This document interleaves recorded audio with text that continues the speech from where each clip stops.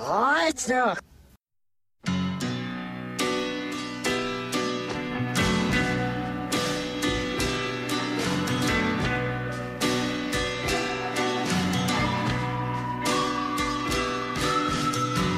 You walk into the room with your pencil in your hand. You see somebody naked and you say, who is that man? You try so hard, but you don't understand just what you will say when you get home. Because something is happening here, but you don't know what it is. Do you, Mr. Jones? Chopping wood inside. Welcome to the Chopping Wood Inside podcast, the Twin Peaks podcast for conspiracy theorists and aficionados. I'm your host, Murphy. Tom, you out there? That's a lovely turn of phrase. Dude, you're quoting one of our favorite unknown characters. Or we've never discussed Wally Brando ever, so we're about to discuss him. In part 4, a review of part 4. Got any thoughts for today, Tom? Yeah, just a couple of thoughts that we spoke just briefly before we started the podcast, and we can't, at least I can't stop thinking about the end of the series. I've got some crazy new theories from watching part 17 and part 18 again. How many times did you watch the ending this week? Did you watch the ending again?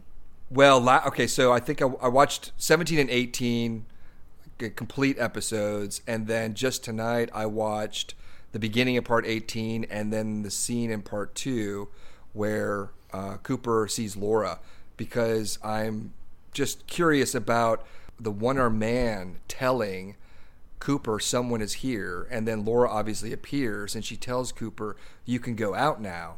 And my thought is, who gave her the responsibility or the go-ahead to tell Cooper that he could go out now? So it opened up this whole new, thread of thoughts that what Laura's role is in the Black Lodge, and it led me to speculate any number of things that I think I'll mention during our podcast here. Okay, yeah, we get some time to kill with the jackpot scenes. Right, yeah. All right, so we get started. We're queued up at the Silver Mustang Casino. Are you ready to go?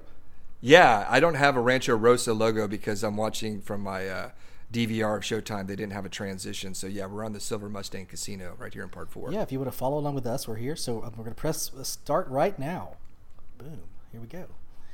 The Silver Mustang. When this episode starts, we have pretty much like a montage of Cooper winning all of these jackpots. And my question to you is, can you recall any montages in the original series of Twin Peaks? No, I cannot. This is the class. This is a real straight up montage here.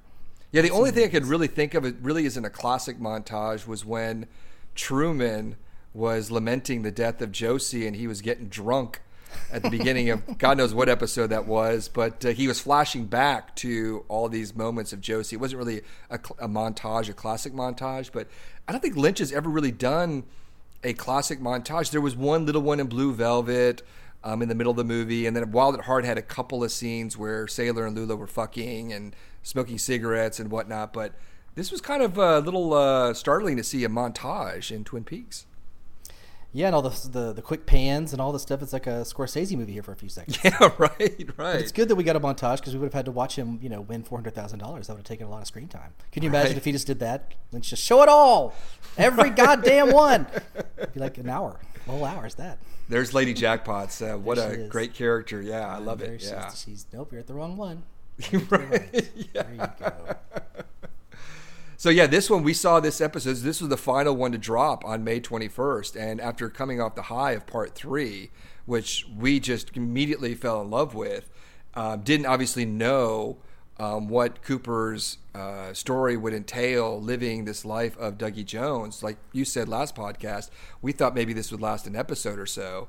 But we're going to get into the world of Dougie Jones, and it's going to last for another, 13 hours? Yeah, did you notice it's kind of like the carpet's kind of like stars, like it is a dream. They're all in a dream. That's right. That? Yeah, that's right. And this is Bill Shaker, from With a hot Allied dog. Chemicals. It's exactly what you eat in a casino, a hot dog. Right. You're at a baseball game. Right.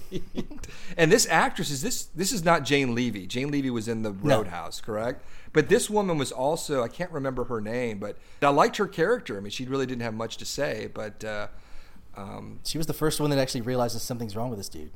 She's like, yeah, she was, right? She goes, something's. What does she say at the end? She says, "I don't think is he okay? I don't think he's okay." Yeah, right. or something like that. Yeah, he doesn't. We start getting the first Lancelot court stuff, right? Which I think is a Frost touch. Obviously, I think he was responsible for the whole Arthurian legend. And has anyone checked to see if there's actually a Lancelot court in Arthur or whatever in Las Vegas? That would make me think maybe it's real, more real. Well, maybe. And wasn't there also a Merlin's Market reference? Yeah. Yes. Yeah. So it's this whole thing. I think that's a nice a Frost touch. Are you excited about the final dossier being released here in a couple days? Yeah. I can't wait to get it, and I'm gonna review the original book as well, The Secret History, and we're gonna do some podcast on that. I'm super excited. I think there's gonna be you kind of teased on Twitter about some nuggets of. Did you want to talk about the chapter titles that you discovered? I don't know if anybody else has gotten a chance to see those, but they're pretty enlightening. No, I don't want to mention the actual chapter titles. All I will say is I think, in my opinion, that not only will it bridge the gap from the original series to what we just saw, this new iteration of season 3, the 25 years, with a lot of the characters that we didn't see, and find out their fates, and some of the characters that we did. But I also think that he's going to elaborate on season 3 and delve a little bit more into the mythology. I don't think it's going to be as esoteric as The Secret History, going back. Obviously Lewis and Clark and Jack Parsons, L. Ron Hubbard, all the the aliens and everything. But I think that he's going to touch upon some of the more I wouldn't say crazy theories in season 3, but some of the more esoteric within season 3, which I find very interesting and hopeful that we'll get maybe some clues, because I don't think he's going to provide us any answers. I think, in my opinion, it'll probably enhance the mystery. I don't think that he'll tie anything up together, but I also think this will be his invention. And just like The Secret History, I don't think that he works independent of Lynch with his books. So whether we want to deem it canon or not is to be determined. Yeah, do you think even if Frost wanted to provide answers that he have to get sign off from Lynch? He could wrap this whole thing up if he wanted to. He could, right? Yeah. Yeah, the budget would be pretty minimal. He could just throw on the page and give us a whole bunch of answers if he wanted to. If he were to want to do that, would he have to get sign off from Lynch? I don't think so. I think he has his thing with his novels. It's almost like fan fiction. It's like he could not. He's like the ultimate fan fiction, but he could really do what he wanted to if he really had set his mind to it. He could give us all the answers he wanted. Well, he gave us some interesting tidbits in The Secret History of Twin Peaks, but there wasn't really anything too relevant with season 3, and I think that was because obviously the show hadn't aired yet, and I think he was tied to the non-disclosure agreement. But I think now that the show is aired, I think some of this material, which maybe he originally wanted to include in The Secret History of Twin Peaks, he's now able to do so and to elaborate on that. That's why I think that we're going to get some kind of, I wouldn't say closure, but some tidbits related to season 3 and or beyond. You want to talk about his quote just this week in reference to a possible season 4? It was just today. We just heard about it. Yeah, we got rumblings. We're very excited about that. That's what we've always thought. What did he say exactly? He said he hasn't decided whether he's ready to do it, and he thinks that Lynch as well. They haven't decided. They're thinking about it. That Showtime is doing the same, and that they'll decide. They've got plenty of time, but it felt hopeful that it's still out there percolating, and he would have to be, Lynch couldn't do it himself, I don't think. So I think he would have to be the one to come out first and come up with some ideas and a framework to get Lynch excited, I would think, right? Oh, I agree. Or Lynch may have a couple nuggets, or maybe they already have a whole bunch of stuff already figured out, that didn't make all the stuff that was cut because it was too expensive, and you never know. Well, they could have stuff that they've already developed, in rough form that they could just run with. I love this scene where Cooper and the casino manager almost kissing. Yeah. They're Mr. so close. Jones, if that's your real name. I love this guy. His name's Brett. He's a comedian out in Los Angeles. He's a really good actor. I like him. Yeah. Well, I also think that he looks up right, with the Howard Hughes picture in the background. Yeah, I like that. But it's I think not Jack Parsons. It's Howard Hughes. It is Howard Hughes. Yeah. I also think that just how the series ended. with part 18 being so different from the previous 17 hours. And we speculate that it's almost like a tease, or if not, the first episode of a presumptive season 4, that they very well probably had ideas, like you said, either they were unable to film or that they were saving in their back pocket for a future series or a series of books or a film. If we do get something more in the visual medium, I'm not certain that it would just be another series. It very well could be like a mini series. It could be a film. I don't think we, should expect another 18 hours. I mean, I think the reason why it took so long to develop and ultimately to air was because it was so big. And I think one of the things that maybe they could be deciding upon is how to tell future stories that maybe aren't as ambitious with scope, with ideas, sure. But so I'm not really convinced that if they do continue, that we would have to wait the supposed 4 years. Yeah, can you imagine like how fast like 9 episodes would go by if they just did a 9-episode season 4 if they still continue with the same glacial pacing? Yeah. They'd have to pep up the pacing, I would think, since Dougie's gone, right? Right.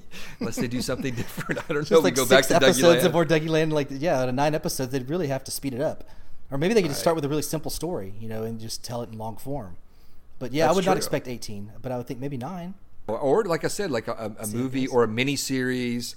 There could be, endless possibilities. We're about to get our only reference to an owl in the entire series, time. right Bad here. CGI owl too. And bad CGI owl, right? The whole thing with the Dougie-Land, like Cooper as Dougie Jones with Janie E and Sonny Jim. Here we are. We haven't met Janie E. We're about to here. And like I said, we didn't know where it was going. But thinking about it now, obviously this was a Lynch-Frost collaboration, but Lynch probably emptying a lot of his, or from his black idea box that he mentioned, that he's been cultivating and accumulating all these different ideas over the years, and he used a lot of these ideas for Twin Peaks. Well, Lynch and Frost collaborated on a script together before Twin Peaks. It was a feature called One Saliva Bubble. And it was close to production. I believe Steve Martin and Martin Short, two of our favorite actors, were going to star in it. And it really was about identities switching. There was a series of body switching movies in the 80s. This one would have, what's the word I'm looking for? Prefaced it? Would it come before? Yeah, would have come before, would have prefaced it. Thank you very much. But obviously that didn't happen. But seeing it now, reading the script, I haven't read it in a long time, but I can see some similarities in the Cooper storyline in Dougie-Land with that script. And it was this kind of absurdist comedy. It was not something that was similar to the Twin Peaks vibe or really anything David Lynch has ever done. And I'm seeing strong similarities with that script. It's a great read. It's online. You can find it. It's called One Saliva Bubble. You should check it out. Yeah, well, here we are in, I think we've just seen Naomi Watts drag Dougie back in after being gone for 3 days and missing Sonny Jim's birthday. Balloons. She's really going off. Yeah, balloons, the balloon themes. Yeah. I thought it was going to be Laura. I thought it was going to be maybe Laura coming out of that door when I first I did too. Show. Yeah. I really, really thought it was going to be Laura Palmer. How interesting. There's that scene that was cut out of the Fire Walk With Me script, one of the earlier drafts, where when Laura had her dream, she saw Annie in the movie, and she told Laura about being in the lodge with Dale, and he couldn't leave. Well, in the original script, it was Cooper in bed with her, and they had sex. And, yeah, I remember that. I'm glad they cut that. No, but I was thinking, like, before Naomi Watts showed up, like you said, wouldn't it be interesting? We saw Laura sucked out of the lodge in part 2, if that she was sent here and Cooper was sent here as well, and they're living as man and wife, because we knew that their storylines were going to converge at some point and probably go to Twin Peaks. Wouldn't it have been interesting if they were living as man and wife? Yeah, I think it would have been interesting. It would have been a very interesting. Can you imagine that sex scene, that we saw later on, if it was Laura Palmer instead of Janie E? Well, at least that was a positive one. The Diane one really freaked me out in 18. That was the disturbing sex scene of them all. God, watching that again with I'm her glad they hands cut the on firewalk his with me face. sex scene. Yeah, well, yeah. Yeah, it's just that never gets that's never going to get comfortable with me. That's always, a really disturbing scene. That's why I think the whole Thelemic sex ritual thing may be a possibility. Which one are you talking about? The scene with Diane and Cooper in part 18 is disturbing. Yeah, in 18. Yeah. Well, how come you wouldn't want to see a scene with Laura and Cooper in Fire Walk with Me? I don't know. I just never thought that Laura and Cooper should ever have sex. That it wasn't like, you know what I'm saying? Like that would be almost like violating her, because all she knows through love is to show sex and express herself. She's been abused, right? So she's been a victim. It would be almost like Cooper would be victimizing her in a way. Whether she wanted to or not, it would just be like crossing the line. Also, as an FBI agent with his, Yeah, but it was a dream. Be appropriate. Well, And they also kissed in the dream in the original series and here in part 2. Well, yeah, that's okay. A little kissy. Fine. It was kind of an evil kiss. That's true. He didn't walk away from that kiss feeling good. He was like, what the fuck did just happen? So, okay, let's talk a little bit about, we got some time here while Cooper is just trying to figure out where the hell he is. Hey, he must have not been gone too long, because all those helium balloons are still floating in the air. They've gone down just a little bit. So. Right. Oh, this is a great scene. I love this scene with Dick Chamberlain. From Shogun fame, the 70s. What else was he in? He's in some other 70s or 80s miniseries. Yeah. The Winds of War. There's all kinds of... we had 3 channels when I was a kid. And one the of them was Thornbirds? ABC, the Thornbirds. He was a priest, I think, yeah. An illicit love affair. Wasn't he the king of the miniseries in the 70s and 80s? Yeah. Dick Chamberlain? Yeah. So here he is. I love that line reading that Lynch goes that thing with Paul, and then he goes, well, there you go. He's been sent to the Antarctic. Well, there you go. Yeah, perfect. And so you knew who was going to come out of this door, right, when we were watching this? Oh, well, of course, yeah. Denise Bryce and David Duchovny, and this is one of the few characters from the original series, season 2, to make an appearance in part 2. And this was something Lynch never directed any episode with Duchovny's character. I don't even know if he was really actively involved in the show at that point. There's some uncertainty with that, but I think more than anything, just the stature of David Duchovny being kind of an A-lister with the interesting character, transgender, and Lynch has this classic line, fix your hearts or die, which has kind of taken a life of its own. And you could say all you want about his maybe misogynistic tendencies with the French woman, but I think he prefaces it with him being old school, but Lynch saying to all those clown comics, fix your hearts or die, really kind of cements, in my opinion, Cole's character as a spot-on Boy Scout. Well, yeah, he's got his flaws. We all got our flaws. Well, yeah, we do have our flaws. So yeah, there he is. Yeah. Who do you think sent Denise the roses? What are the roses doing there, sitting on the chair next to Gordon? He was looking at him. Yeah, I don't know. There was one a lily. I don't know what the hell was in the middle, but it was roses and a flower in the middle, a white flower in the middle. You sure it wasn't blue rose? I didn't see anybody colorblind, but I didn't see any blue roses. Do you think his little hot flash thing where he kind of waves at his face at the end was kind of an improv, Duchovny improv? Yeah, I think so. I think so too. He's going through the hormone treatments. Right. He doesn't want to know about it. I like Cooper's face or Gordon's face. He's like, ugh, don't tell me. Right. I want to hear about these things. Well, this also, when you were thinking that in part 2 that Albert might have been on that phone call, and then here Denise Bryson says, "Are you bringing Albert?" Like maybe kind of insinuating that, you sure you want to bring Albert along? And I think Cole says, "Do birds fly?" That we were being set up, that Albert was going to be a character of interest, that he was going to maybe have some conflict. And here at the end of this episode, I don't want to get too far off, but his whole reveal to Cole about speaking to Jeffries and Mr. C, and Cole not knowing that, there was this great setup for Albert that we really didn't have a payoff. In fact, Cole was harboring some great secret from Albert that he just revealed in part 17 about meeting with Briggs and Cooper in reference to Judy. Do you want to talk about your Cole as the dreamer theory? I just had a thought, try to figure out who actually is, what's real and what's not, in terms of if this is all a dream or if this is all a lodge manifestation, what part of the series was real. And, I think Twin Peaks, parts of that were real. I guess it's all real, but obviously not the 17 in the sheriff's station, but Mr. C appeared to be real, right? Because he interacted. But then again, there might be a theory where only Gordon is real and everything else is the dream and he is the dreamer. Well, it'd be kind of like a meta thing too, with like Cole obviously being played by Lynch, the director. Yeah, exactly. We are living inside a dream. He's mentioned it right in interviews. Like, we live in a dream. Like, he's, didn't you mention about one time he was given an interview before the series and he kind of went off on a little tirade, but he stopped himself because he didn't want to like give away too much? Yeah, no, there's this one of our friends on Reddit actually who gave us a bunch of fodder, some interesting theories that he wanted us to discuss, and we will when we do another podcast where we really just stick to theories.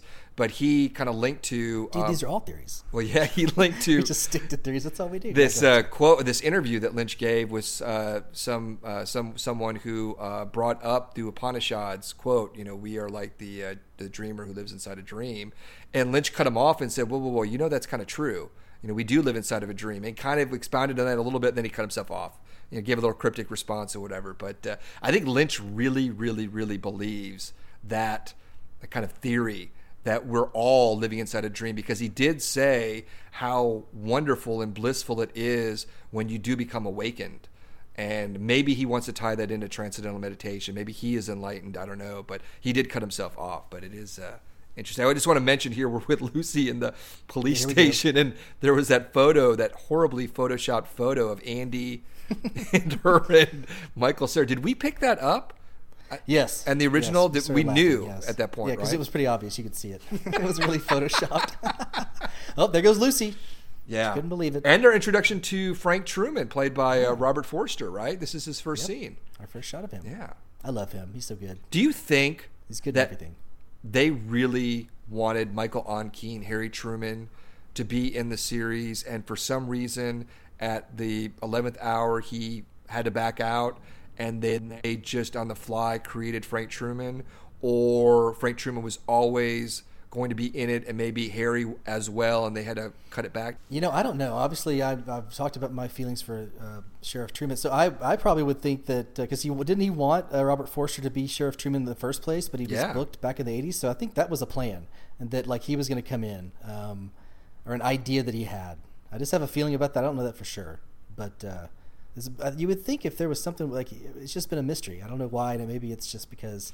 Well, I think no one wants to say, hey, well, Lynch wanted to go a different direction. He did that with a few other characters, but maybe I don't know. Michael Onkey got his feelings hurt and then didn't want to do it after he found out that he wasn't going to be the main sheriff. I don't know. There's all kinds of rumors going on, right? I don't really understand the whole story. Right, because he was actively looking for his jacket from the original series, and I think from everything that I read that he was set to go all the way up to, maybe about a month or so before production began, and then for some reason he pulled out, and it's really never been, there's been no explanation given.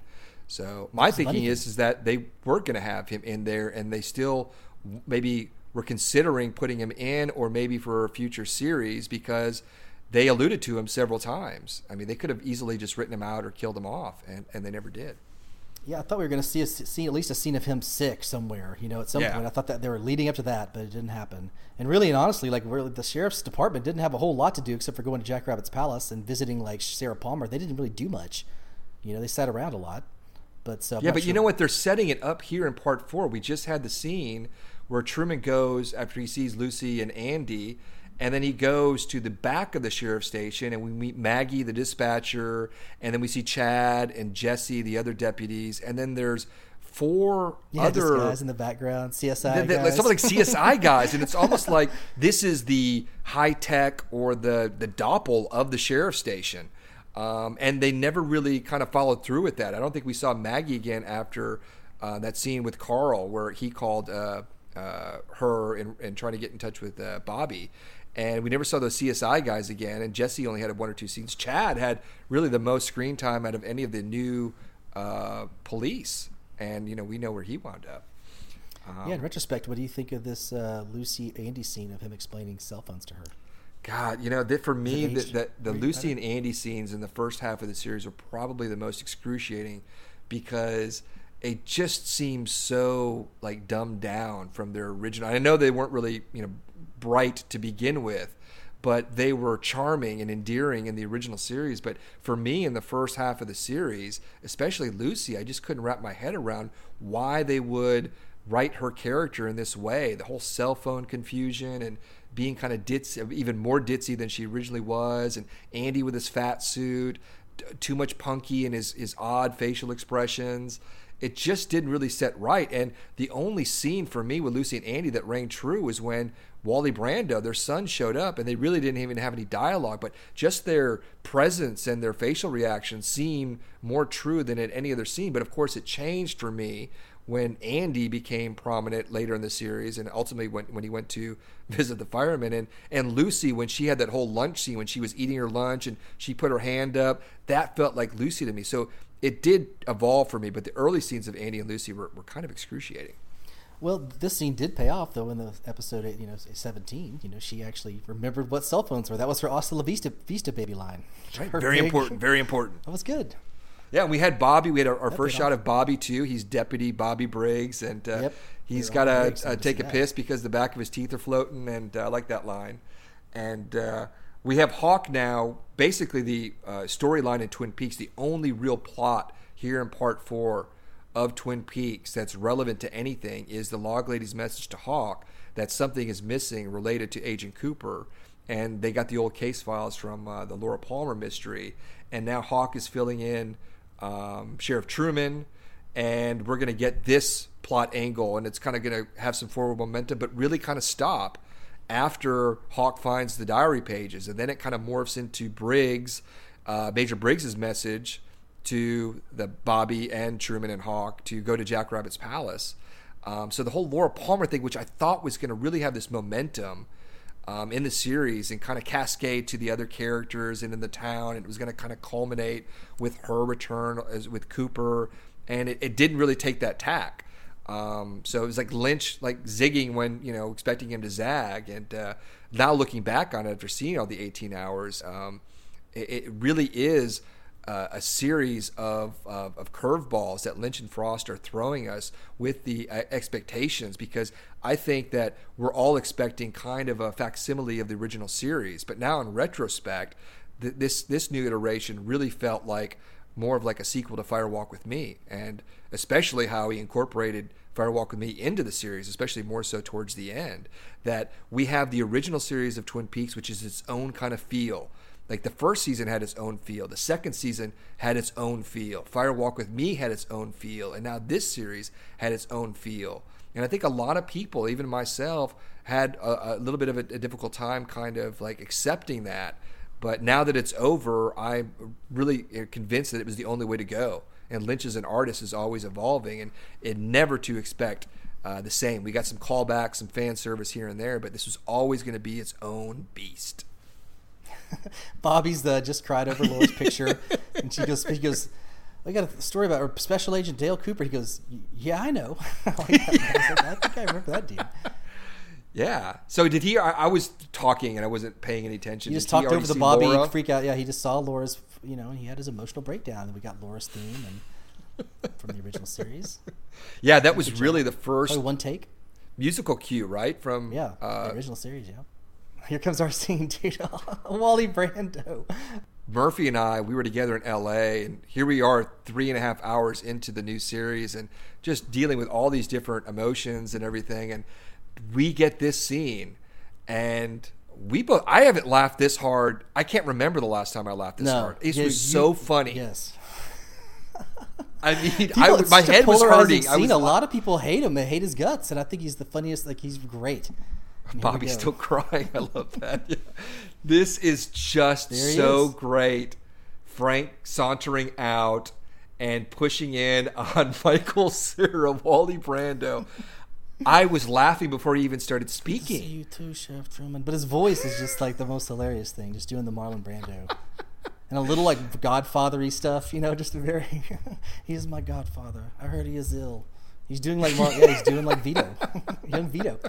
The Wally name on his leather jacket. I mean, this is really the Marlon Brando from The Wild One. The outfit to a T. He's got the voice down. The lovely turn of phrase, and may the road rise up to meet your wheels, and the Dharma is my road. This scene really for me was so beautifully written, acted.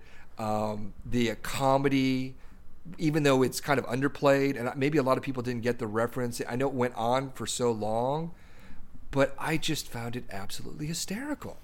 And I Lynch still had the do. megaphone. He was going like, "Never keep your hands on him." Like he told him, "Don't take your hands off Wally." Like the whole time they got their hands on him. Oh, did he really say that? Yeah, he's like, "Don't ever let your hands off."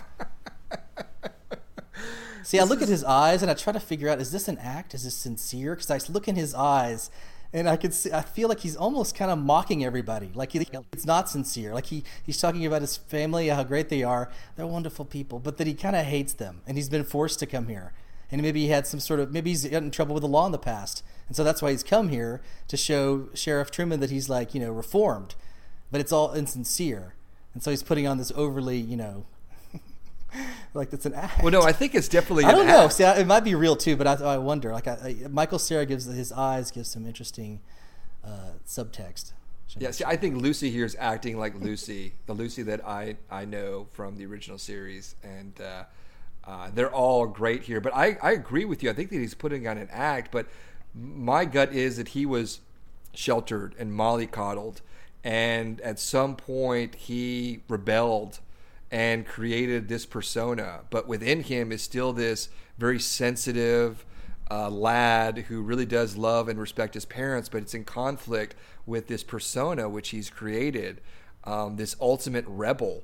I mean, the Beatles, for Christ's sakes, took their name from the Wild One. Lee Marvin, who was in it, played the main baddie, made a reference to, I think, the Silver Beatles or something. I can't remember the actual name. It was another club. And the movie is very iconic. And here, Wally Brando is, he's emulating, the ultimate rebel, but yet he is probably this sheltered child who has probably, the sweetest, dimmest parents, on the face of the earth. And he's in conflict of what he really wants to be with who he really is. Do you think all these stories are true, or he writes like fiction? He's working at a Starbucks in Spokane, and none of these trips are real. Or maybe he's a Bookhouse boy. What do you think? God, you know what? We never got any reference to Bookhouse Boys. Yeah, that would have been was really... there not one reference at all No, the entire series? Nothing. Wow. Yeah. There was in the book. That's a missed opportunity. I agree. I love those guys. I thought there should have been I would think that would. There is. I would have been almost certain that there would have been some Bookhouse Boys in the new season when it started, and it didn't happen. Bookhouse Boys or even Bookhouse Babes. There's this group on Twitter. Yeah, the Bookhouse They're Babes. great. They're fantastic. Yeah. We're following them on Twitter. They've got these fantastic tweets. They've got Ray Wise started following them today. Just a bunch of incredibly savvy women. The Bookhouse Babes, ingenious. Yeah, let's have some Bookhouse they could have Babes. taken that storyline in the real series. They could have Yeah. taken a story that had some Bookhouse Babes. So done something with it. This was just such. I mean, here we go. This scene was like 4 or 5 minutes long. That's a but lovely turn of phrase. See, his eyes kind of cry out help. His eyes are kind of crying, help me. Help me. Call for help. And I love the. Can you imagine being raised by Andy and Lucy your whole life? Like, what would that be like? I can't. Part of me maybe kind of wishes I had. Yeah. I could see Andy. I could see it. I could see Lucy. I could see him being. Maybe Andy just put on an act at work. Kind of looks a little bit like your father here. You think so? Little Gerald, yeah, a little bit. Geraldy? Yeah, a little bit. Okay. Can you see it without the glasses? The fat suit helps. No, I wasn't saying that. I love Frank Truman's patience, and then hit that expression right at the end there, and he just kind of shaking his head. What the hell was that? And it was perfect. We thought after the scene, oh my God, let's get more Wally Brando. But in retrospect, wasn't it just perfect to have that self-contained scene? We kind of knew it was probably not. That was going to be it. It was a great star turn. Bam, great scene, classic. And some people didn't like it, some people loved it, but I thought it was great. I thought it was just that's all we saw. Although I thought there might be something like at the end just to give us a little somewhere. Right. But the green jacket, my friend. There it is. Lynch had a green jacket play a big role, not a big role, but I guess an important role with one of the villains in Inland Empire. And there's in the documentary, there's a scene of him actually creating the green jacket. He takes a jacket and dips it in this green paint.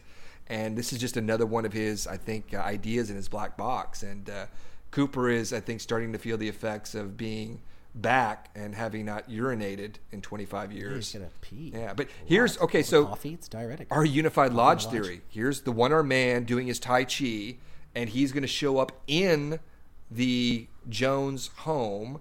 Cooper recognizes, here's the familiar, lodge audio I love that cue. line, you see me, don't you? That was good, kind of creepy. Yeah. I like that. So this is just another visual cue that Cooper is still in the Black Lodge. I like the look on his I face. know, right? Like he's like, what am I looking at? You what are tricked. Okay, so who tricked him, Tom? We've been talking about this last episode. We'll probably be talking about it forever. Well, I think that you were tricked is in reference to Mr. C. That's the obvious. Now, you could add, Jaude to that. You could say the evolution of the arm, the doppelganger of the evolution of the arm. But I think just the fact that the tulpa of Cooper was created, the Dougie was created, that actually prevented the actual transfer. But watching part 2 again, when Laura says you can go out now, and after that whole scene plays out, and he sees the evolution of the arm, and he walks out, and he tries to go through the curtain, and he's blocked. I really do believe now that if he hadn't have been blocked, he would have exited the lodge at Glastonbury Grove and would have met not Diane but Hawk in part 2.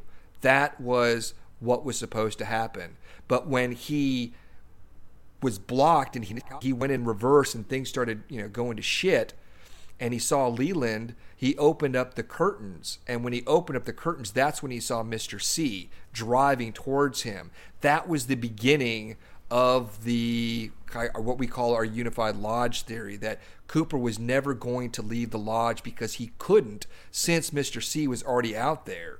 And what we were seeing was these kind of infinite void of the Black Lodge, and we're seeing it here play out in Dougie-Land. And the Mr. C storyline, which was separate, and we never saw them merge until part 17, was actually the real world. Yeah, so whoever tricked him in part 2 and made him non-existent tricked him, is the one that tricked him in that they're referring to here in part 4. Are you trying to set me up that's saying that the person or the entity that tricked Cooper was Jaude? No, I think that's kind of the easy answer now, but I'm thinking, like, 'cause if it's a parlor game, then you would think, who's in the room when he got tricked in part 2? Like, maybe, it's only the one-arm man and the evolution of the arm. It seems like the evolution of the arm really had a turn of personality and was, he freaked out and said non-existent. Like, he seems like he was the one that kind of messed up the plan that he was supposed to go out now and go into meet Hawk, and it didn't happen. If it wasn't Judy, then do you think it might be the evolution of the arm that did it? Like, yeah, it was the one who tricked him. Like, who are your suspects in this mystery? Well, there's not very many, because the only people that we see in the Black Lodge are the one-armed man, the evolution of the arm, its doppelganger, Laura, and Cooper. Now, we did see Ray when he died, Diane when she died, and Mr. C. But those 4 primary characters are the only ones that we've seen in the Black Lodge.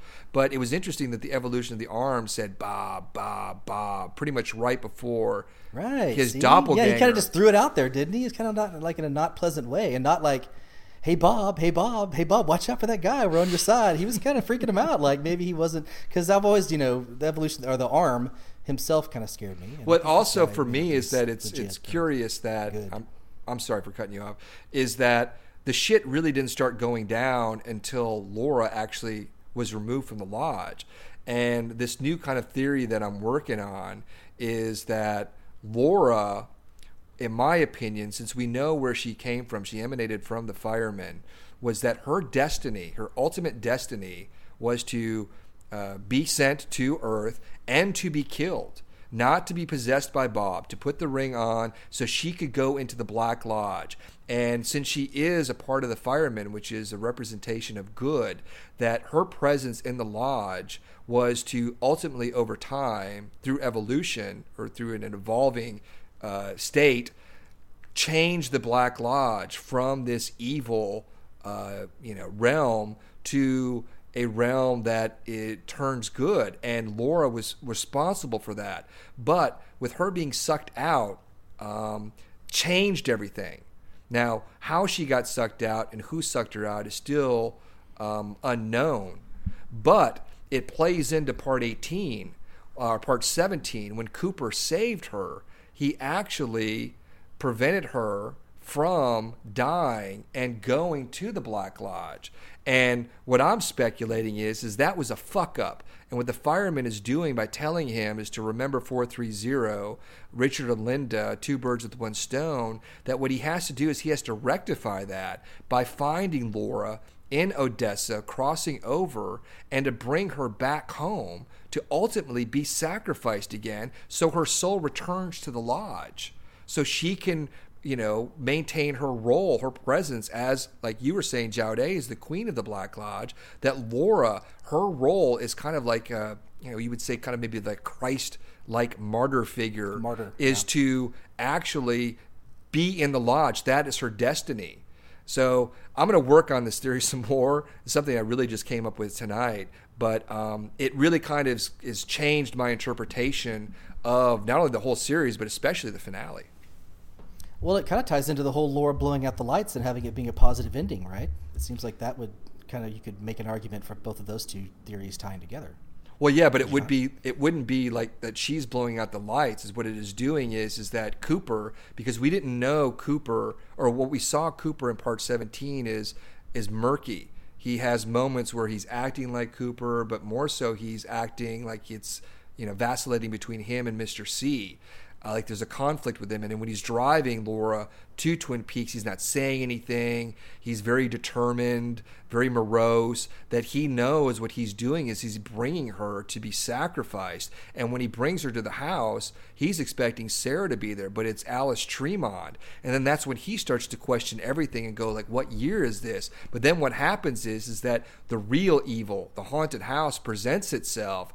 Laura, we hear Sarah's voice, and it comes to Laura that's what this journey is leading to, is her to be sacrificing. She just remembers it at that moment, and it all comes back to her, and the lights go out, but the darkness in that house is now availing itself, and she's probably either going to be sacrificed at that particular point, or that whole cycle is going to continue. So that's where I'm kind of leaning towards right now. But like I said, I just came up with it. I need some time to kind of put some more thought into it. Yeah, would you think that Richard would be a part of this consciously? Like Cooper would be like a part of the bad? Would be, he would. I mean, I guess it would be for a good cause, but he would be leading Laura to her death again.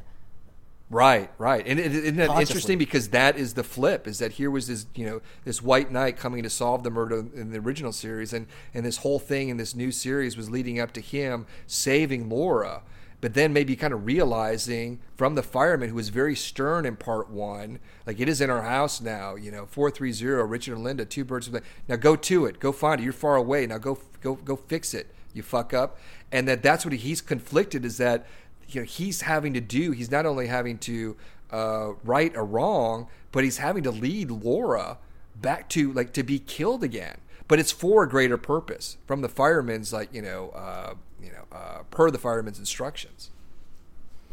Yeah, it's very interesting. It's almost like maybe that, if that was the case, then maybe that scene that we never can figure out with him and the fireman, like maybe he's like in the principal's office after fucking up the fireman's plans. Right. He's always fucking up the fireman's plans, even in 17. Like, he showed up late. The fireman already had that taken care of with Bob and Freddie and everything. And he's running around trying to come in late, finish his homework, turn it in late, running into class. And it didn't work. Like the same thing. He's trying to fix something that the fireman has already gotten handled pretty well. Even though you never know if the fireman, like this whole Laura theory of yours, whether it would have worked. It would have taken some time to change the culture within the Black Lodge if you're going to bring a new CEO in, or future princess or queen or whatever, martyr, whatever she would be. But it's an interesting theory. We'll have to do a whole podcast about that probably at some point. Well, I think we will, but it's like a chessboard. Think of the chessboard like the floor of the Black Lodge, black and white, and you have all these chess pieces. And like Laura and Cooper are just two of the more prominent pieces on the board. And over time, it's the firemen and Jaude, the good and the evil, who like playing the Seventh Seal, playing chess. Yeah. Right, exactly. Forever and ever, just a million games. That's what I mean. Laura could have been like the martyr, like instead of like the knight or the pawn of the bishop. She's the martyr, and she's just been martyred in a million timelines. That's like she's. Ugh, I know, right? Yeah. Here we go with Albert and Tammy and Cole driving to the Yankton. Yep. And the Caustics line and Faces of Stone. I love that line, the Faces of Stone. Faces of Stone, Albert. Yeah, it's a classic line. I didn't like that scene when I first saw it. I can tell you that. Yeah, I was a little, but it grew on me, and I really do love that line now. It did. It was for me. It was the false. You and I hated that scene when we rear first saw it. I remember projection. That. We were arguing about it. Yeah, we were like, this should have been cut. Yeah, we were not happy with it. Right, but now coming up, this is one of the best scenes. This is the scene that sold me, man. When we finally get to see Mr. C getting interrogated, this is the one. Sealed it. I completely agree. This, for me, is still one of the most the standout scenes of the entire series. And we get our introduction to Warden Murphy. We get a mention to this toxic-like substance, the garmonbozia, which we never get into. Hey, Tom, they just said the vomit's still in the lab. Right. I guess it still is. About that vomit. The cocaine, machine gun, dog leg. What? No cheese and crackers? Apologies in advance for Albert. See, this is just really, it's getting in a groove, and I was like, I'm liking this. I do too. I like it. There And, he is. yeah. And then here we go, the great mug shot. Wasn't there something about his birth date and Matthew Lillard's birth date matching or doing something? Didn't somebody figure that out? Yeah, 1973, I think. They were born in the same year, which is completely odd. In 73, that's when I'm born. Interesting. Yeah, I mean, that because we thought for a while that there was going to be a connection with Lillard's character and the whole, mystery with Ruth Davenport and Major Briggs tied to Mr. C, that we were going to see that play out. And when we heard about that birthdays being exact, I was kind of convinced at that point that we were going to get some weird Lost Highway freak out. But identity switching. Well, here we go. Here's the big scene. God. Interviewing Special Agent Dale Cooper in here. I love this scene. We didn't know what to expect. So much.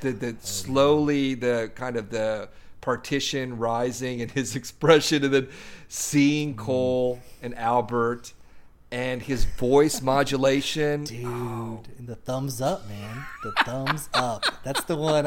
I love that. Good to see you. And his voice, dude.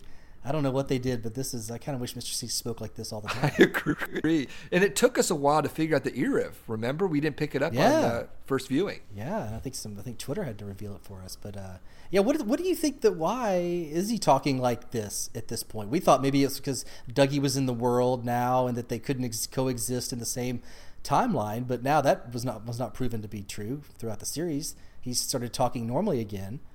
Why this accent? I did like that. I like that theory that because he said the yrev, like things were in his fingerprint, one of his fingerprints, the spiritual mind was backwards, that the fact that Cooper was out was affecting Mr. C, kind of this Corsican Brothers thing, but obviously that wasn't to be. I always took it, after that was kind of poo-pooed, was that it was just he was in that room with the acoustics. It just made, and it was just Lynch deciding an artistic touch to make him sound a little bit more ominous. And it worked because I loved that voice. It was so dark and disturbing. This scene is like speech is like this methodical, I was on my way, with Philip Jeffries. He's going into this. It's just really like trance-like and just bizarre and very inhuman and just like the anti-Coop that we know. Yeah, and that's what's so terrifying. Didn't he repeat himself where he goes, I was on my way to see you? And then he repeats it again. I had an accident. And he wasn't on the way to see him, of course. He's not. No, because what Tammy said, he was going west, but he actually was going east. Dude, there's this one line coming up here where he goes, I never really left. Like, what the fuck? We'll get you home. Like, I never really left. What the fuck? Does he say, I never really left, or I never really left home? I think he just says it, well, we're about to find out. Well, I don't have the closed captions. Look at Albert. On. See, I think Albert, really cues, Albert starts to freak out. I've left messages, and there it is. And Albert starts sweating, and his eyes start. This is just terrifying, dude. This was the setup that I thought was going to be one of the major plot points, was Albert's role, like I said, in Mr. C's storyline, which never came to be. And we had Bob, a reference to Bob in part 2, a reference to Jeffries in part 2, and here in part 4. And we're going to get more Jeffries. I thought it was going to be this. Dude, he's like Albert Brooks in broadcast news. He's just sweating up a storm. Nixon-like. God, this was just really like I love this line. Of course, I will be exonerated in courts of law. Oh, my God. I could watch this scene like Sarah Palmer watching the boxing match in an endless loop. This is one Here scene. it is. We'll bring you back home for our talk. And then he goes, I never really left home. I've never really left home, Gordon. And home what is... What does that mean? is a theme of this entire series. I mean, it was Dougie Coop. It was the Tulpa Coop's last line home. He was taking Laura home. And here we have another reference to home. His home is the Black Lodge. Oh, wait, this is just a great show. The frozen thumbs up smile as the things go. I love that. Goes down. Yeah, that would be. That was so good. And chilling. Horrifying. Oh, yeah. So you were asking me about the home. Like, what does it mean in reference to Mr. C? Yeah, what does that mean? Like, I'm trying to. That's a very mysterious line that I still haven't figured out yet. I'm wondering your thoughts. What does that really mean? I never really left home. Well, I don't know. Is home the reference to the FBI? Obviously, is what Cole is insinuating, right? And he says we're going to get you back home. I guess, like, back to Philadelphia, back to his old way of life. But that's not what he means. Well, no, but wasn't he saying that he was working undercover all these years in connection with Jeffries? And that he was going to come to Philadelphia to apprise Cole of whatever he was working on. So I think that was just trying to pacify Cole that, he really hasn't left the FBI. But it was done in such an ominous tone that Cole or no one would obviously believe that was the case. That's my only answer. Could it have been Bob coming out to say a little line? I think that was all Bob, wasn't it, primarily? I don't know. I never left home. I'm still inside Coop. I'm here. I don't know. That's a great line, but here we go. Here's the Tammy sauntering. Misogynistic line, from Albert. What does he say? He says... feeling better now. Oh, yeah, that's right. Yeah, but I just love the way that he shot this with the blue tint and Cole turning up his hearing aid and the tight shots on both Cole and Albert. And we get... And he calls out Albert immediately, too. That's what I love. I love the Albert. I saw that. Is there something you'd like to tell me? Albert. I love that. Yeah, that's the 11 seconds, great. Right. Silent stares. I would freak out if Lynch or Gordon was staring at me for 11 seconds and not saying a word. Right. So what do you think this whole thing with Man in Colombia means? Was that when Cooper was in? Do you think there's this whole series of events that, went down in South America in the intervening 25 years? We know that Buenos Aires plays a connection because of the black box. It ties into Philip Jeffries and Fire Walk With Me. Mr. C had a place, or at least where he was, recording, some tracks for his first LP in Rio, with that shot of him coming out of his bungalow. So do you think the South America is something that has some kind of importance to the storyline related to Albert? Well, maybe in season 4 or something, like maybe some fan fiction in the future, maybe in Mark Frost's book perhaps. But obviously it's just a backstory that we aren't really meant to know anything about. But obviously something went down there. Something went wrong. And they had to know at least. There's still ties down there. Like Cooper's still sending things to the box down there. Right. Something down there. And they had. And Judy's been down there. So. Right. And they had to, obviously with that photo of him, someone had, was keeping tabs on him, or they knew something about Cooper, Mr. C, in South America at some point in those 25 years. And that Man in Colombia obviously is a reference to that. But I thought it was going to play out, especially when we saw Buenos Aires in part 5. But that was it. Once that black box disappeared, that was it. No more South America, no more Buenos Aires, no more black box. Philip Jeffries was not there. He was obviously, in the convenience store, in the motel room. So just another mystery. Maybe they couldn't afford it. Maybe it was one of the scenes that were cut from right. Sabrina mentioned. Hey. I think this is Miguel Ferrer's best scene in the entire series. I love this scene. Yeah, you know what? I think you're exactly right. This was his moment here to shine, and it's unfortunate that he didn't really have kind of a payoff. That was one of my... What? He's going meta here. I don't understand the situation at all. Well, there it is. That's a great ending. I like that line. Where she drinks, that's it. Yeah, then we cut to, is it? Back to the Roadhouse. Au revoir, Simone? Is that? Au revoir, Simone. I liked this song. This was actually a good song. And they actually showed up again, didn't they? Yeah, I think they were like in the background. I think they had two full songs, didn't they? Yeah, I think they're the only ones, right? I think the Chromatic showed up again, didn't they? So yeah, part 4. Really, this was it was Mr. C and Cooper, a lot of that, and we got a little bit of Twin Peaks. Obviously, we had the great Wally Brando scene, but we had the development of the plot related to whatever something was missing related to Agent Cooper with the Twin Peaks Sheriff Station. So it was all coming ahead. I really felt that the first 4 hours since they dropped was almost its own like kind of movie.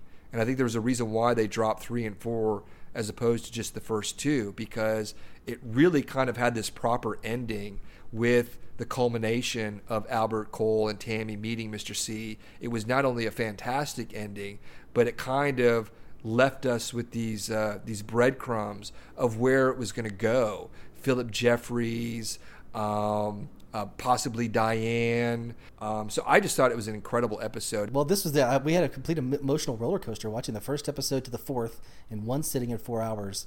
We were like, completely biting our nails and banging our heads against the wall in the beginning. And at the end, we were dancing around like we just won the World Series in a 4-hour time span. Hey, let me ask you David something Lynch here. Magic.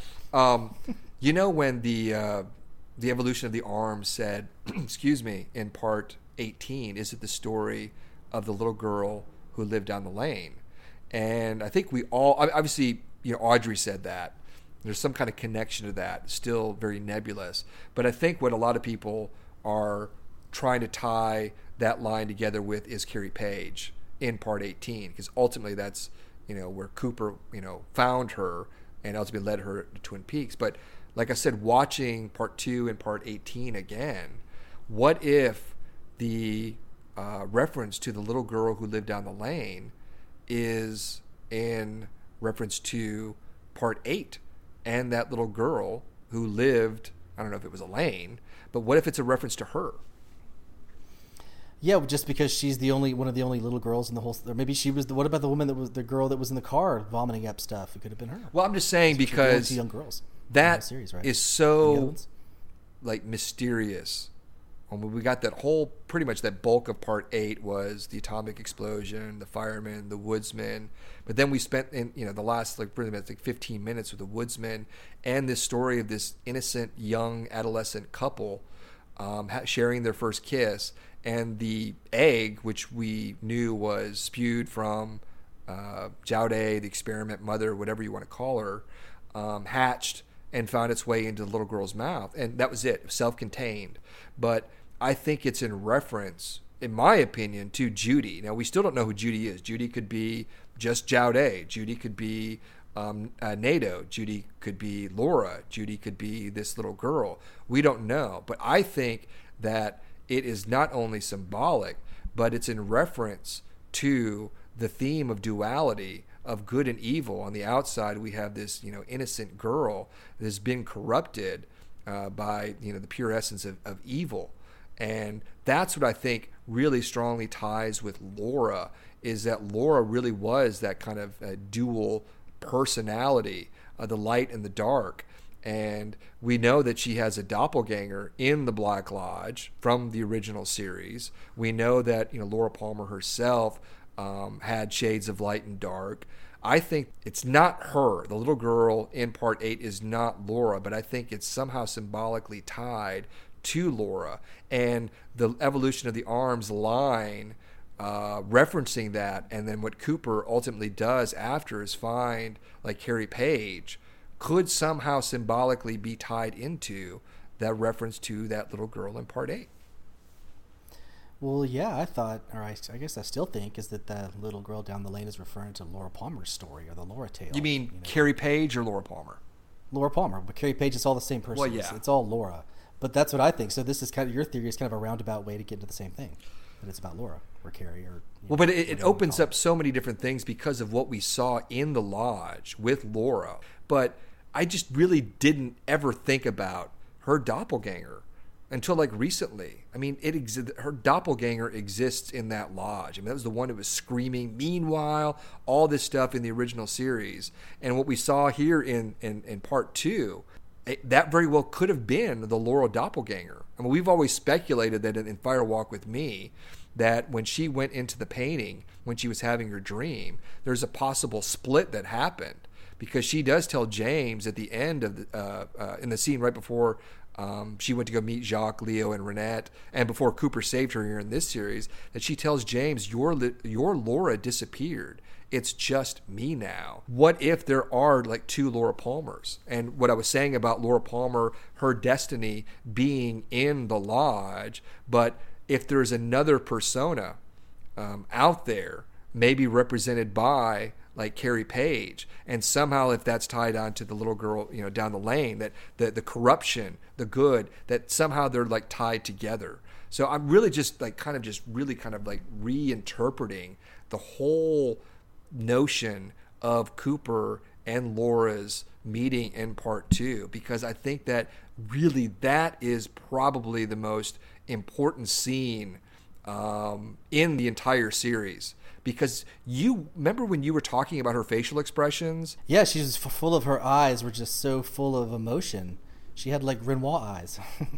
Like they were just full of all the years of suffering, and that they had a big history. Like it was a really fantastic performance just with her eyes, I thought, in that scene. But she kind of vacillates, because I just watched it. That is true, but there's also times where it's almost like she's kind of being a little kind of like mysterious or secretive, or like she knows something, and like when you kind of think she's going to get angry a little bit sometimes. Well, there's that. For a second, I was like, is she going to get mad? You couldn't tell what was going to come out of her.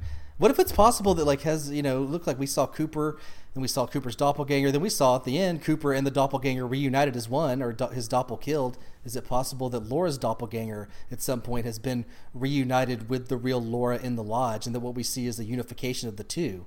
Like her dark side got out, but now it's back. I think there's all kinds of possibilities with that. We never saw her doppel, No. And we never, saw... Never saw Leland's either. No, we didn't. We didn't see any doppelganger in the lodge other than the evolution of the arm.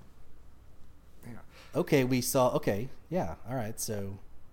And wasn't it maybe kind Lynch of... had like erased it from the myth, like erased doppels. Wasn't that the only reference to a doppelganger that we had in the entire series?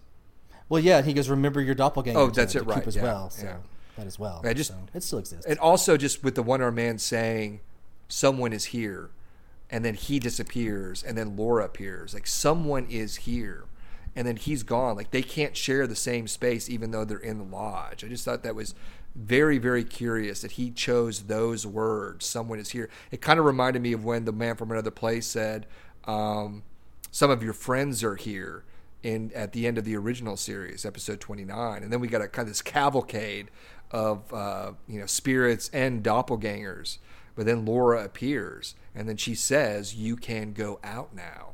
And like I said, that opens up a whole, like for me, like Pandora's box of possibilities of who she represents in the Black Lodge. If she is actually Laura Palmer, she says that, she feels like she knows her, but sometimes my arms bend back. And that also ties into the experiment, Jaude, like I said, whatever you want to call her in part 8. If you notice, her arms are kind of bent back, and her hand is like, her left hand is almost, it's like it's backwards. And like you said, you mentioned with the Cooper in part 18, the same thing. Yeah. So there's, like I said, who Laura is at that point in the Black Lodge in part 2 is something that I think is not only a mystery, but it's a lot deeper than I originally thought. Yeah, it's almost like everybody that was going into the White Lodge, at the end, like Andy, and like they all kind of have their arms back. Cooper in 18, when he gets off on the side of the road and goes to try to find the place, he's standing up there and looking up, and they kind of have their arms back, if you want to call it that.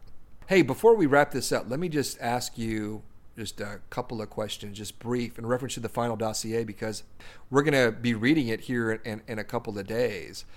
What would be your hope? And B, do you have any kind of wild predictions? No, especially with that. I would love to have some Judy action. I'd love to have a whole chapter about Judy, or have, some more explanation there. But I really loved he just went crazy with like the Nixon stuff and the Jackie Gleason and all the history of, like, I love all that stuff. So, I can't predict where he's going to go with it, but I loved like seeing basically like the history of Twin Peaks and the mythology being spread throughout like decades, and all these, historical figures, from Lewis and Clark to Nixon to L. Ron Hubbard to all the Jack Parsons. I liked how he incorporated real life characters into the narrative. So I would hope he would do that, but not necessarily now that we've come to this point. It probably will be all about real characters, because it's all going to be about the series. So, I'm going to leave it open. Obviously, I want a season 4, so I don't want him wrapping things up here or making some sort of like, vast proclamations about what we've seen, because, You know, in a way, I think they've all taken a pact that, like, keep the mystery alive, which is what Stewart, told us that's what, the mantra that they've got, right? Everyone has got to keep the mystery alive, and I think that's part, Frost and Lynch are bought into this, so that what this is going to be is just another, like you said, another extension of the mystery, with little answers maybe, but not anything major. So yeah, that's what I would expect. What about you? What I originally thought that the Secret History of Twin Peaks was going to be, and it was originally advertised as the story that would bridge the end of the events of the original series with the new series. And obviously it was far different than that. And like you, I found it fascinating. It was a little, I guess, indulgent in certain aspects, but I found it just fascinating because certain sections of it, especially related to Jack Parsons, L. Ron Hubbard, and some of the older stuff like with Chief Joseph and even the Lewis and Clark, I just found utterly fascinating. The parts of it that really for me weren't as interesting were more of the Twin Peaks aspects, not only because some of the events differed from the original series, it just wasn't as interesting as some of these new myths that Frost was creating. So what I'm hoping for the final dossier is a combination of getting some, like, I wouldn't say answers, but just some insight into some of the characters from the original series, maybe like a Wyndham Earle. We didn't get Donna Hayward. We don't know much about Doc Hayward. We got this one scene in season 3, but maybe finding out more about Gersten or Hayward, or Harriet, excuse me. Well, you already know what the chapters are going to be, so you already know, right? Oh, well, I mean, just the chapter titles or whatever. No. Bastard.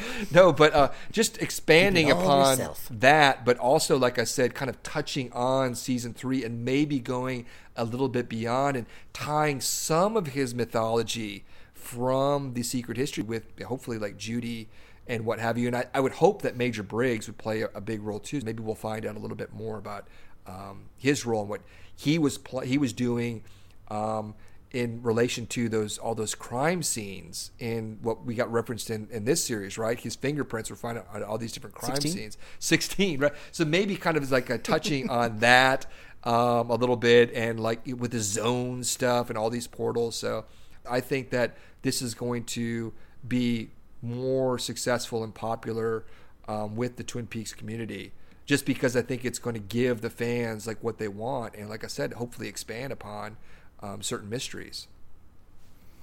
Did you see that tweet that I think you forwarded it? Somebody tweeted out like a Weekly World News from like the 60s or something, or 70s, and it had Jackie Gleason sees the aliens. I've seen them and up close, which is in the Secret History of Twin Peaks. So I want to know, like, did Nixon and like Jackie Gleason, they really hung out and like he took them to Area? Did some of that really happen? I think there's a shred of truth there, and I think Frost picked up on it, knew about it, and created that scenario where Nixon at his darkest time toward the end, when he's just pouring back the scotch or whatever, invited Jackie Gleason to his to like I guess whatever Area 51 was back in the Nixon era, and showed Jackie Gleason, which really kind of like on the page at least resembled what we saw in the glass box in this series, right? Yeah, maybe we need to get some like geniuses to go back and look at all the like pictures of Jackie and Nixon together in real life and see if there's like any like owl rings on their fingers or something like that. Well, did Nixon have the owl cave ring? In the story, right. So maybe it really happened. And by the way, I retweeted that from your Twitter page. You actually. Well, I retweeted it from somebody else. So okay. I didn't know about it until I read your page. Yeah. Okay, so the final thing that I want to ask you, but maybe at some point down the line, it would be interesting that you and I would devote an entire podcast to a presumptive season 4, where we talk about what we think or what we would hope or what we want from a season 4. Would you be up for that? Yeah, well, all the questions. Yeah, absolutely. And also, like, the questions. We want these answered. Yeah. Like, who was on episode 2, who was calling, who wanted to be with Bob again. That's right up there on the list. But there's a but that obviously would not be in part 4. But, yeah, I think that would be a great idea. I would love to do that. Yeah, for me, I think the big thing in relation to, like, a season 4 or whatever we got is the endless possibilities of just the Twin Peaks community itself with the timeline of Laura Palmer not dying. And the classic... Is that what you want to see? Well, I'm not saying that is the number one thing that I want to see, but it would be interesting if, like, instead of who killed Laura Palmer, which was the hook of the original series, that what happened to Laura Palmer? Where did Laura Palmer disappear to? Because that obviously I don't think would have the same, like, emotional weight of who killed her in that community, but how the town would react to Laura Palmer maybe returning after 25 years and her actually not dying, and how that would have affected any number of characters. I mean, not only her family, Ben Horn, Bobby, James, Donna, everything. That for me is like fascinating. Maybe that would be something more interesting in like a book form, but I think if they were to go that route, and Lynch never wanted to solve the murder originally, that this is maybe a way for them to go back and kind of create a whole experience in the Twin Peaks community itself, where Laura Palmer itself was never killed, and to create a whole new mystery surrounding that. So that would be something that I would want to see, but not completely, because I'd still want all the esoteric and the stuff that you mentioned as well. Yeah, I almost would be just happy with just like an entire, like, just Cooper just blasting through the astral plane, and it's all just complete madness. There's not even really anything at Twin Peaks anymore. It's just him going out, and that's it. Just 8 hours of Lynch. I'd sign up for that too, my friend. Well, on that note, you have anything else, any last words for this episode? I'm sorry if we didn't really actually get to reviewing a lot of part 4, because there wasn't a lot of happening, so I hope you guys don't mind our theorizing in between the actual impact scenes. But any last words for this episode, my friend? No, I think I've been carrying on too much. I think it's my fault that we kind of digressed as much as we did. Well, there wasn't a lot going on. That's what I mean. So we tried to hit the high points. But yeah, we'll be back. Probably we're going to do part 5 next week, or maybe do something else. What do you think? Maybe the secret or the new Frost book? Yeah, no, I think if we're able to, because I think it's only like 160 pages, and you're going to listen to the audiobook, that I'm certainly going to read it probably in one night. That I would love. It comes out on Tuesday. Oh, sweet. Yeah, and I think my cop. Oh yeah, maybe we could. Yeah, next week we could do. Yeah, so I might. I would prefer to do the final dossier, and we might have to do like 2 podcasts on it, because what I would like to do is, dude, we may have to like take notes though. You know what I'm saying? I can't just listen to it once and just go on the air. I mean, I guess I could, but I'm not sure it would be as detailed. Well, no, because what I want to do is I want to go like chapter by chapter. I mean, I'm not saying go, but like hit on all the high notes. So I think we're going to have to actually do some homework. Next week's just the first chapter. Right. You put an hour to each chapter in the book. I'll do that. Whatever it'd be like kind of very Andy Kaufman-esque, like when he would get on stage and he would just like kind of read like from Dickens or something like that. Yeah, I could perform the entire thing like Harriet. It was Laura, and I saw her glowing in the dark woods. I saw her smiling. Well, on that note, yeah, see you guys next week.